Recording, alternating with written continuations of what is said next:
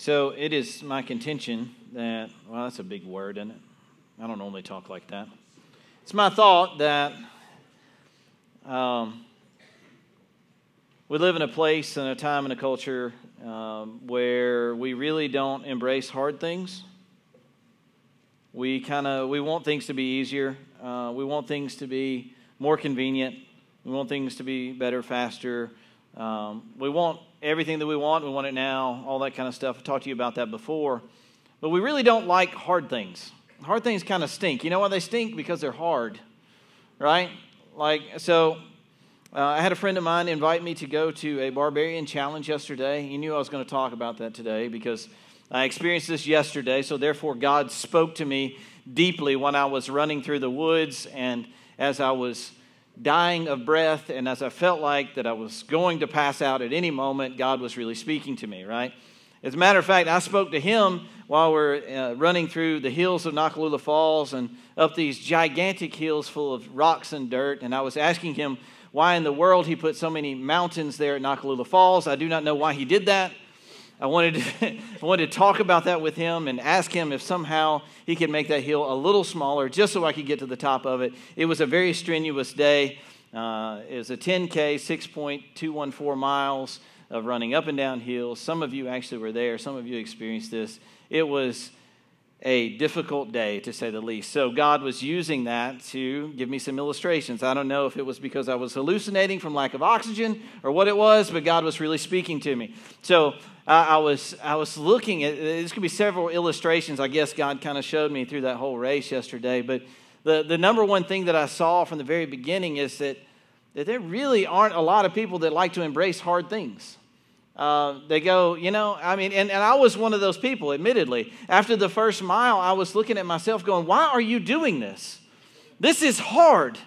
You dummy, why are you doing this? And I could be sitting at home eating a cheeseburger right now, but instead, I'm running up and down hills and climbing over tires and climbing up walls. And why am I doing this? This is ridiculous, right?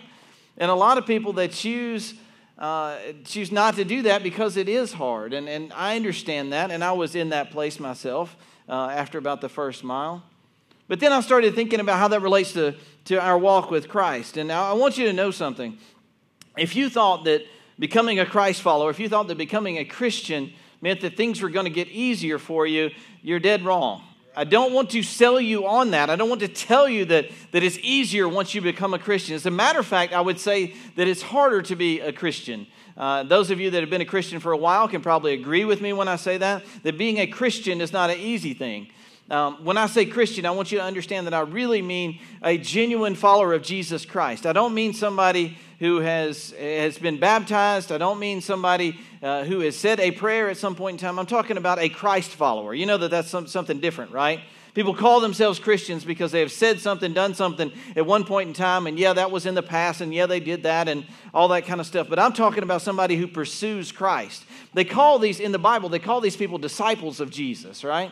So when Jesus, one of the things that he tells his disciples to do is you are supposed to go and make what? Disciples, right? He didn't say go and make Christians. He says go and make disciples. Therefore, I believe that if we are going to go and share the gospel, if we are going to go and pour into people, it is for the purpose of making disciples and not Christians. I think that people put the label of Christian on themselves when they're not really Christians because they're not really disciples. And I think we can all agree that that's probably the case a lot of times, right? Let me tell you that a disciple is going to be somebody that does something hard. They're going to be somebody that embraces the hard stuff. Jesus would teach a lot of very difficult things. Things that were difficult for them to digest, things that they didn't really want to hear, some things that confused them. And you know what? He did this to his guys, and he would often look at them and say, all right, look, there's a whole bunch of people here, and a lot of them just left. Most of them just left because the teachings I've been bringing to you have been very hard. And he would look at his 12 and he'd go, you going to leave too? Are you gonna go too? And you can go and read about this in John, and he's talking to his disciples, and he's just been talking about being the bread of life that has come down from heaven, and how Moses was there, and there was manna that came down from heaven, and now he is the bread of life, and he has come from heaven. The Father has sent him down from heaven, and now I am the bread of life, and you have to eat my flesh and drink my blood. And these guys are all like, dude, what? Dude, you are crazy. You know, he's talking this stuff to them, and they're so confused, and a lot of them leave, and they desert Jesus because what he's teaching is difficult for them to grasp and to digest. And he looks at his 12 guys that have basically forsaken everything. They've walked away from their families, their jobs, everything. And when Jesus called them to follow him, they just got up from wherever they were and they went and they followed Jesus. And they left their fishing jobs behind, left their tax collecting booths behind, whatever the case may be. They left their old ways behind to follow Jesus, to become a Christ follower. Now, after they're following him and they're listening to his teaching all this time, and all of a sudden he goes, all right, you guys going to leave me too? And they're like, haven't we proved that we're going to stay with you, you know? But Jesus knows what's going on in their mind because they've been kind of bickering back and forth. And he goes, you going to leave me too? I said, where are we going to go? We believe that you're the Holy One of God. We believe that you have the words of eternal life. And Jesus looks at him and says, yeah, that's good. That's good. But one of you's the devil. Even out of the 12, he had one that was really... They just saw Jesus as a means to an end. They didn't really love Jesus, didn't really want to follow Jesus. He was just there for one reason or another, maybe to skim some money off the collection, or maybe to just get what he could from Jesus, maybe just liked hanging around, maybe to look like he was one of the 12.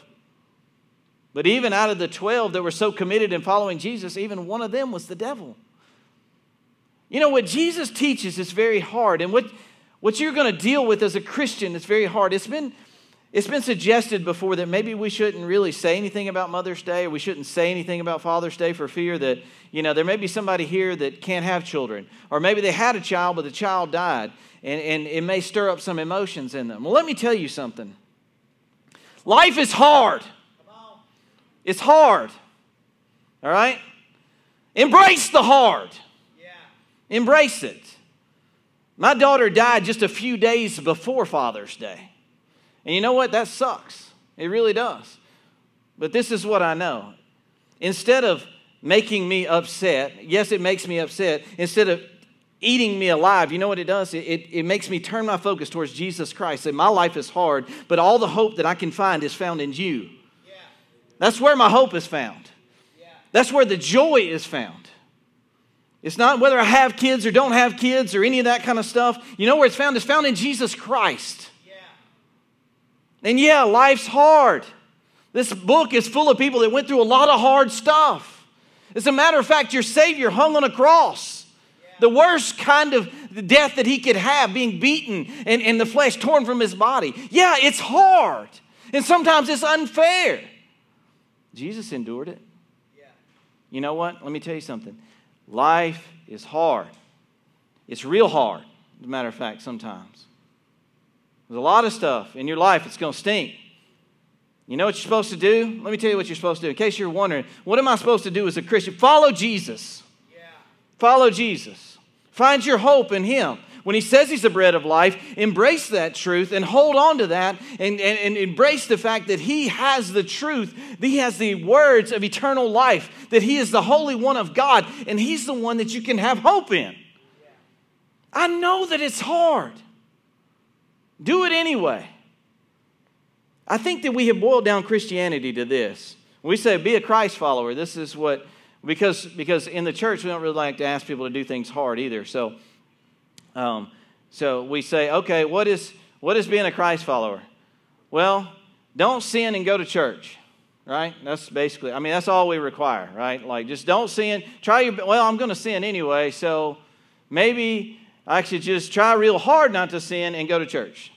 And that's what we boiled Christianity down to. Yeah. And if you come to church, that way you can give a little bit of money every once in a while, and the church can have more money, and your pastor can have a bigger salary.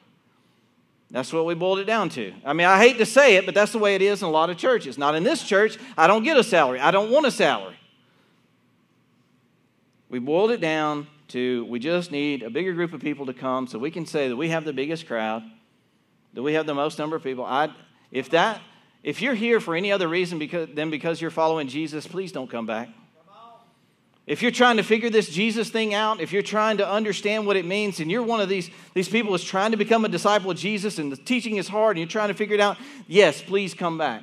But if you're a person that's trying to act like one of the 12, just to say that you're a Christian but you're not really, please don't come back. Please don't come back until you're so convicted about where you are that you understand that you're not a Christian, and then you'll come back and try to figure out what being a Christian is all about. I would rather have 10 people in here that want to follow Jesus Christ than I had 3,000 that just want to blend in. Yeah. That's the truth. There's something so wrong with being lukewarm. You're just going to screw everything up for everybody else. You really are. I know I sound kind of rough today, but I mean, I'm just thinking about we don't like even embracing hard teaching. We'll go to a church that teaches a little bit easier because we want to feel good when we go to lunch so we can digest our food a little easier. When you go out of here, I hope that you are so sick because you've looked at yourself in the mirror of Scripture that you can't eat lunch. That's really what my desire for you is, because that will benefit you in the long run, not eating lunch. What will benefit you in the long run is when it's Thursday afternoon and you're still thinking about what God has said on Sunday morning. That's what's going to benefit you.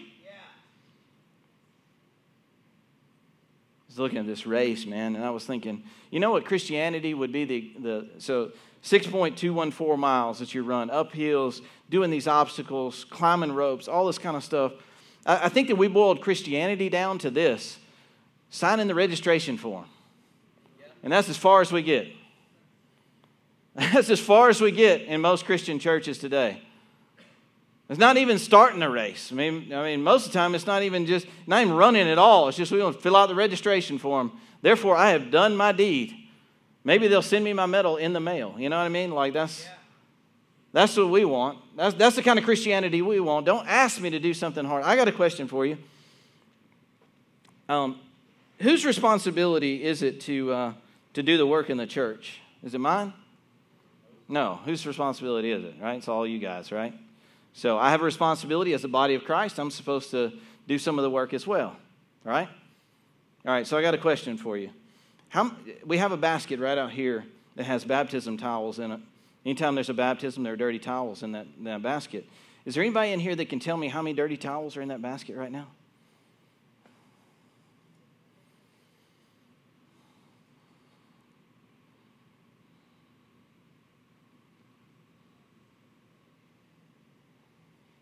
You see the problem?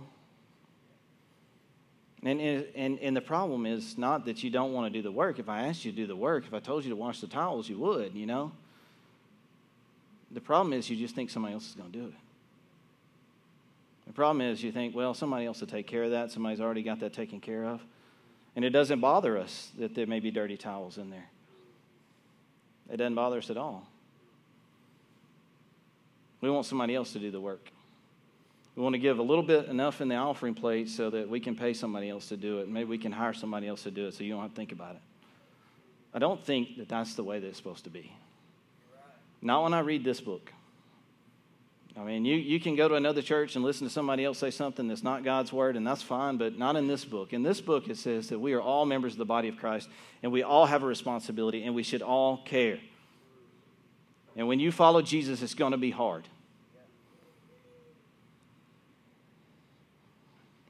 So let's see what Jesus says about being a follower, about being a disciple. The cost of being a disciple in Luke chapter 14 is where we're going to be today.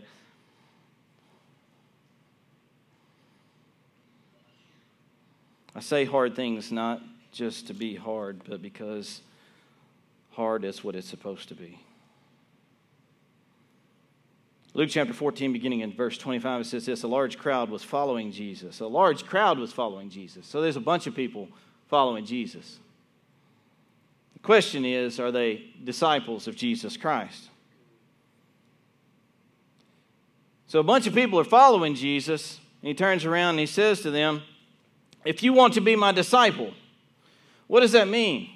It means the people that were following Jesus, not all of them were his disciples, right? Because he's telling them what it means to be a disciple.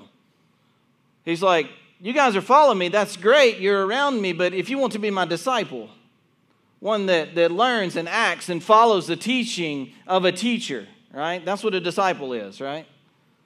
It says, if you want to be my disciple, you must hate everyone else by comparison. Your father and mother, everybody's heard this, right? So you know what I'm about to say. Your father, your mother, your wife, your children, your brothers, sisters. Yes, even your own life. Otherwise, you cannot be my disciple. If you do not carry your own cross and follow me, you cannot be my disciple. So this is what he's talking to his followers about.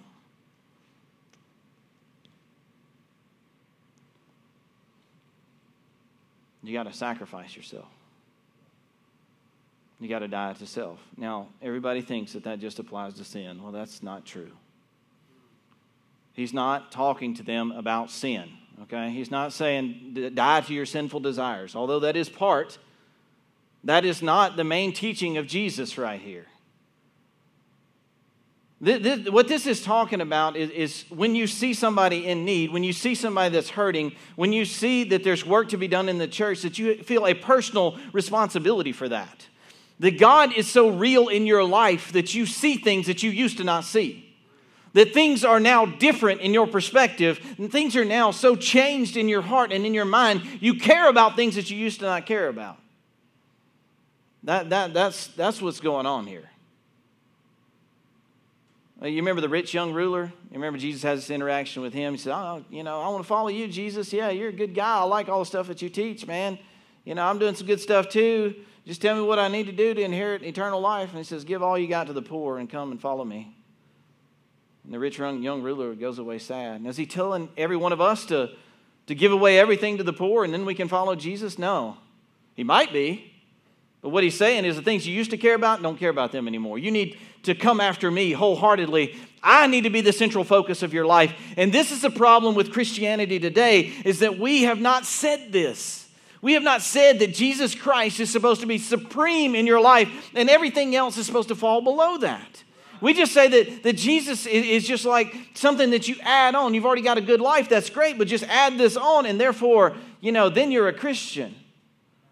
No, it's not like that. It's like Jesus and then everything else. Everything else falls below that.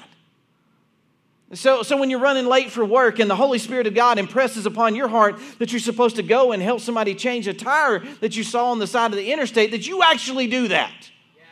That the Holy Spirit of God is so real in your life and you're so in tune to talking to Him that you know His voice and you know when He says go and help them change their tire, that you're willing to do that and you're willing to be late for work.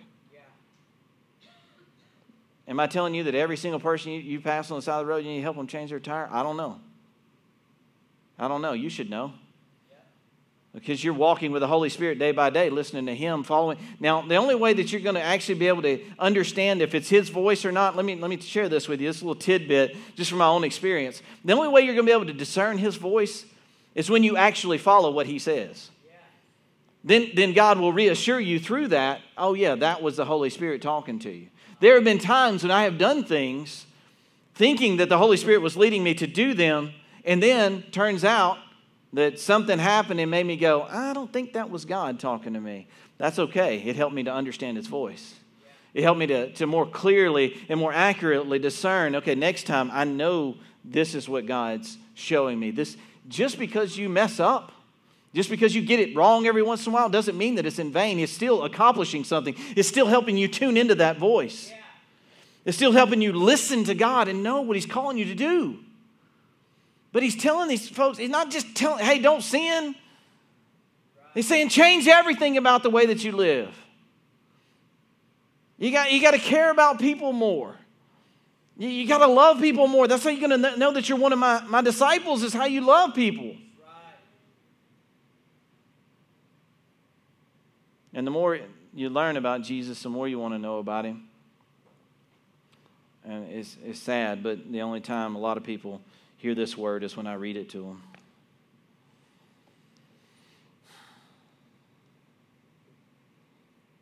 So he talks about counting the cost of being a disciple here.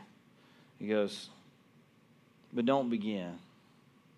He's actually telling these people that are following. You would think that Jesus would be like, man, there is a ton of people around. That is good. We need y'all to bring somebody else next week, and we'll have some more teaching. And then there'll be an even bigger crowd here, and that'll be good. And Jesus, he doesn't even talk that way. He would rather have a small group than he had have a large group that wasn't fully committed. He says, but don't begin. He's telling them, don't even start to call yourself a Christian. Don't even start to call yourself a Christ follower, a disciple of mine. Don't start until you count the cost. Until you count the cost.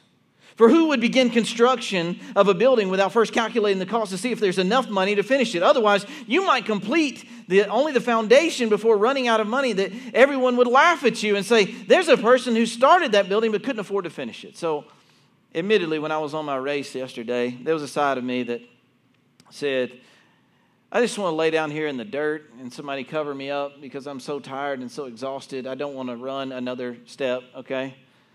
But I only felt that way when there was nobody watching me. You know, if you're out in front of the crowd, you're like, yeah, I can't really stop running right now. And by the way, when the cameraman was there to take my picture, I was like, oh, there's the cameraman. So then I picked up my pace a little bit, you know what I mean? And I was smiling like this has been good the whole time. I've been running like this the whole time. He says,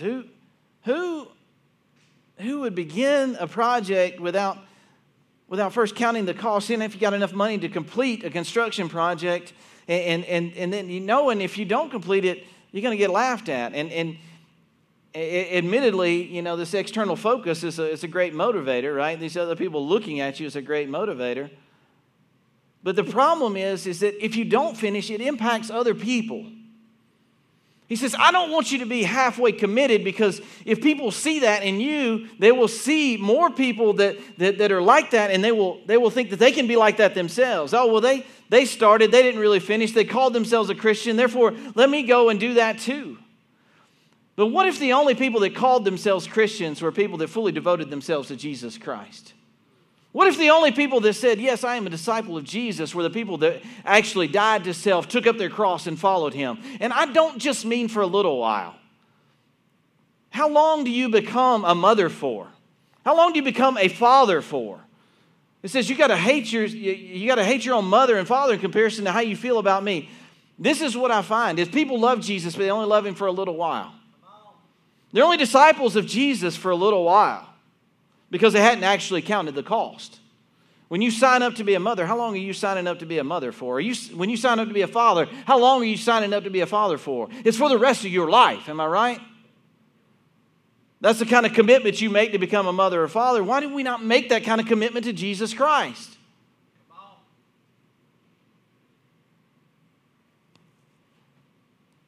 Let me tell you something. The kingdom of God, as you become a Christ follower, as you become a disciple of Jesus, the kingdom of God is a building that you will never fully complete, but you will always work and build on.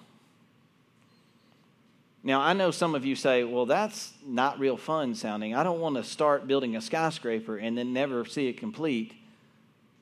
That will really stink. Let me tell you something about being a Christ follower, in case you didn't know this, because based on what I said already. Being a Christ follower is hard.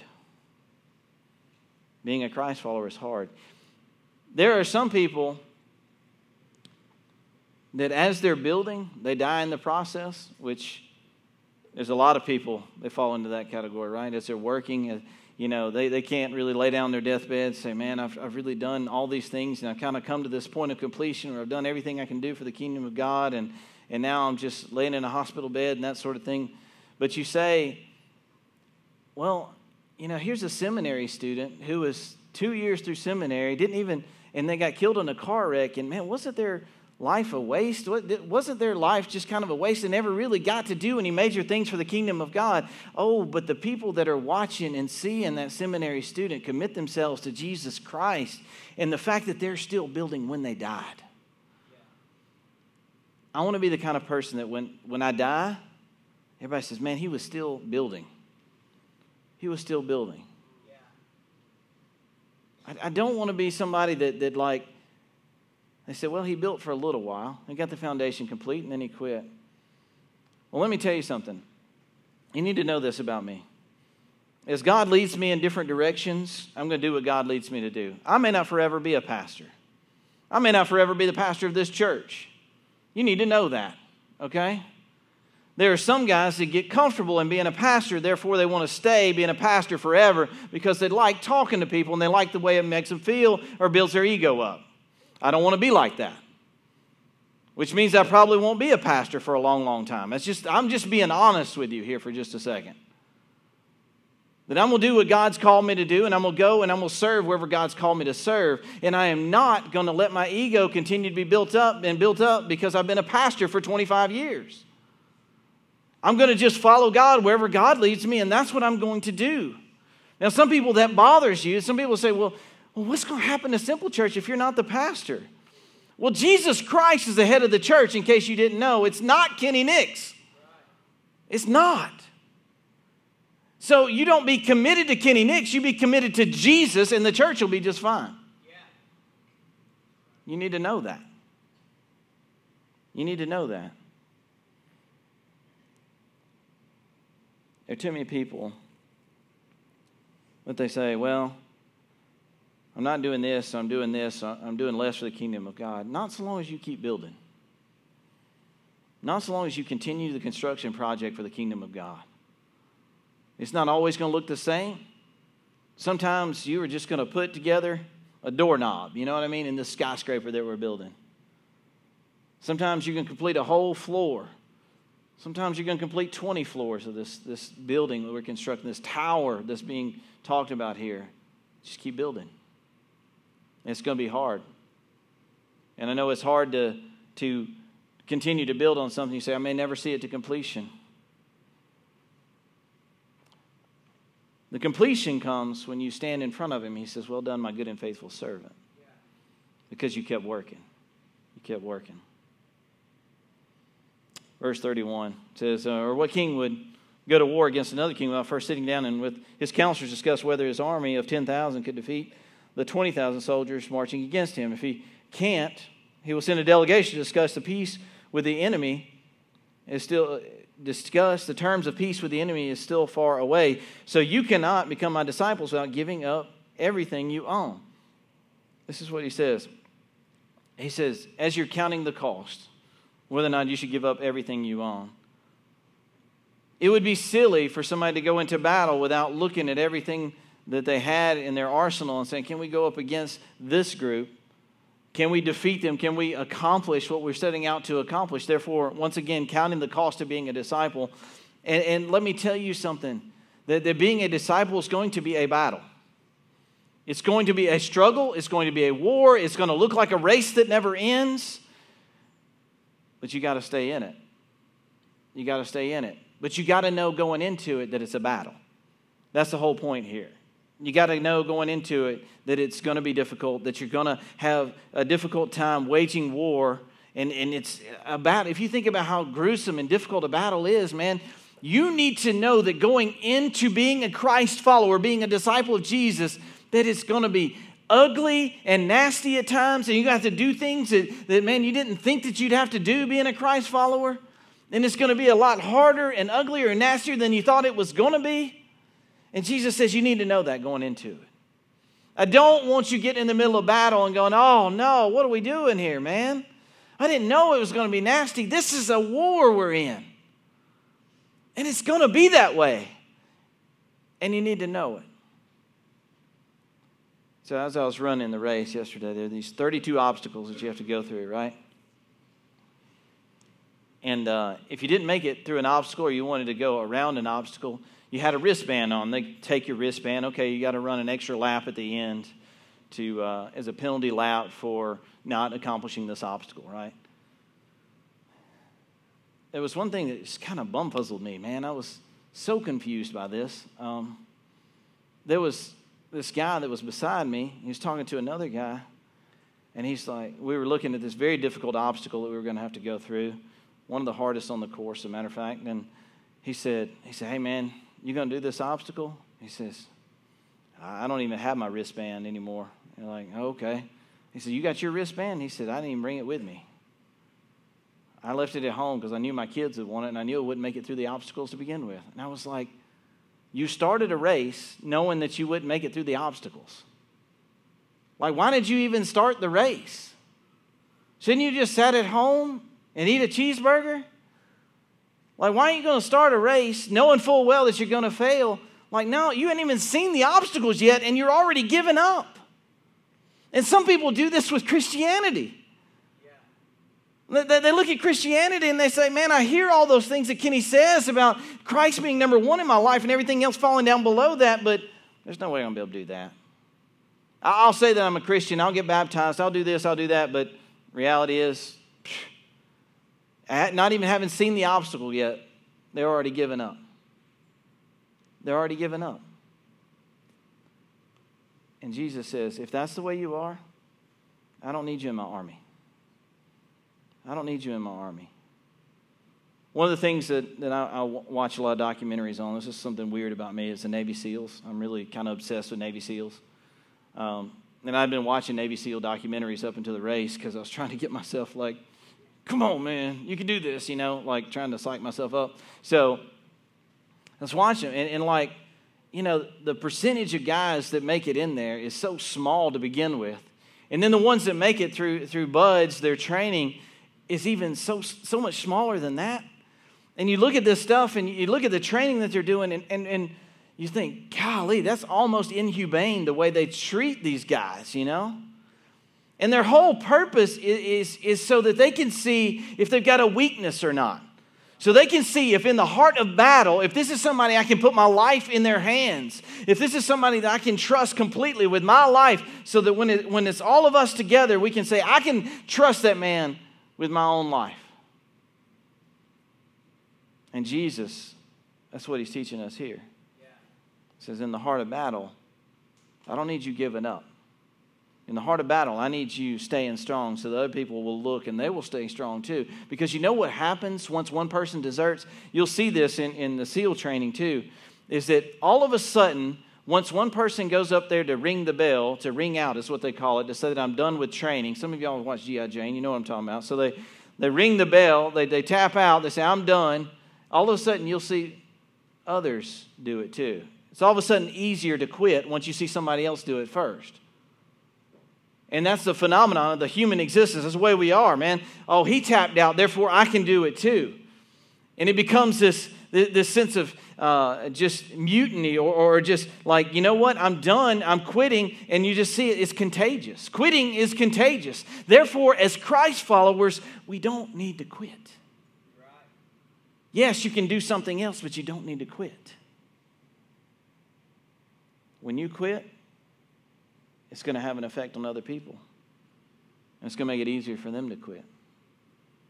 And Jesus says, I don't need that kind of disciple. I don't need that kind of disciple. Verse 34 says, salt is good for seasoning, but if it loses its flavor, how do you make it salty again? Flavorless salt is good for neither the soil nor the manure pile. It is thrown away. Anyone with ears to hear should listen and understand. He's talking about salt. And he says that if you're here but you have no savor, if you're here but you're not the salt of the earth that's supposed to do something good with what you've been given, you see, it's inherent to the salt. It actually has a purpose. Salt can season things, right? We all like salt in our stuff, right? And it can also preserve things. And in that day and time, it was used mostly to preserve things, to keep them good for a long period of time. So salt that is good can preserve things. It can accomplish things. He says, but if you just got salt, I mean, and I'm stealing this from Francis Chan because this is what he said. And I watched this video of his, and he says, like, Jesus is looking at the manure pile and says, you're going to ruin my manure. Manure can be used to fertilize stuff, and it's good, but if you're just salt and you're added to the manure pile, you're not good for anything. You're just ruining the manure. He says, literally, Jesus is going, get off my crap. You're ruining my crap. You guys are so bad, you would ruin crap. He said, I don't need you that way. I don't need a disciple like that. And I don't mean to be crude, but I'm just saying that there's a lot of people that are like that. They're just adding to the pile. There's no saltiness, there's no savor in their salt. Therefore, they are not accomplishing anything. They're just there taking up space. It's difficult. It's hard. You're supposed to do it anyway. You're supposed to do it anyway. I don't want to sell you on something that's like, oh man, I've been to churches before where they say, okay, everybody that wants heaven, just raise your hand. Well, who doesn't want heaven, right? Like, we were walking up one hill and somebody told me, it's like, is there another hill around this corner? And they're like, yes. But this is like walking up to heaven. I was like, are you trying to entice me to walk up this hill? That's a great way to do it. Is this a stairway to heaven? Is this where I'm going up right here? So I was like, I have just this immense feeling of relief when I finally reached it. I said, maybe that's what heaven is like. Just like I finally accomplished the goal. You understand that really is our goal. It's the eternal life. It's the one that goes on, that is beyond what you can see and what you can hear and what you can feel and what you can touch right now. The greatest experience you've ever had in this world, that is what it means to experience eternal life with an eternal God. And there are so many people putting their hope and their faith and their trust in what they can feel and what they can touch and what they can see. And it's like, it's got to be beyond that. It's got to be, you got to see beyond yourself. When you die to self, when you're willing to go to the cross yourself for the kingdom of God, to follow Jesus all the way to the cross, to the point of being crucified and hung on a tree. You do that with a realization that there is so much more than this. There's so much more than the pain that you feel right now. So much more than the heartache that you feel right now. There's so much more. And if you truly believe that there is more, then you won't quit. Then you won't give up. Quitting is very, very easy. Stopping, walking off, saying, I've had enough, I'm done. It's very easy. Jesus says, if you're going to do that, you're not one of mine. I don't need you to start on the race if you're not going to finish it. So, my question to you is this. The hard things in your life, how do you look at them? How do you look at the hard things in your life? Does it draw you to Christ, or does it make you want to quit? Does it make you more motivated for the kingdom of God and saying, I want people to look at me and look at my example and see me running towards Jesus Christ in this difficult, hard time, so that they too, when they experience hard times, they will see something that is beyond right here and right now, and they will look to eternity too. Therefore, my testimony will have an impact on them. Do you look at the hard things in your life as an opportunity for you to have a testimony that will impact the kingdom of God so you can continue to build? That as you go into battle, as you go into war, that you're not going to quit. You're not going to say, I've had enough, so that you will continue on, so that other people won't quit as well. Or would you rather do what's easy? Would you rather go and hear easy teaching? Would you rather go to a place where you don't have to worry about how many towels are in the hamper for the baptistry? You have that choice. The people that followed Jesus, they had that choice too. And Jesus looked at them when they all walked away. And he turned around to his 12 that had lost everything to follow him. He says, are you going to leave me too? They said, you have the words of eternal life. Where are we going to go? You are the Holy One of God. Where are we going to go? Is that your answer when the teaching gets tough? When the situation gets tough, when everybody else is deserting and walking away, is that your answer? You're the one that has the words to eternal life. You're the Holy One of God. Where else am I going to go? Or are you like the crowd? That once it gets tough, it's so easy just to walk away.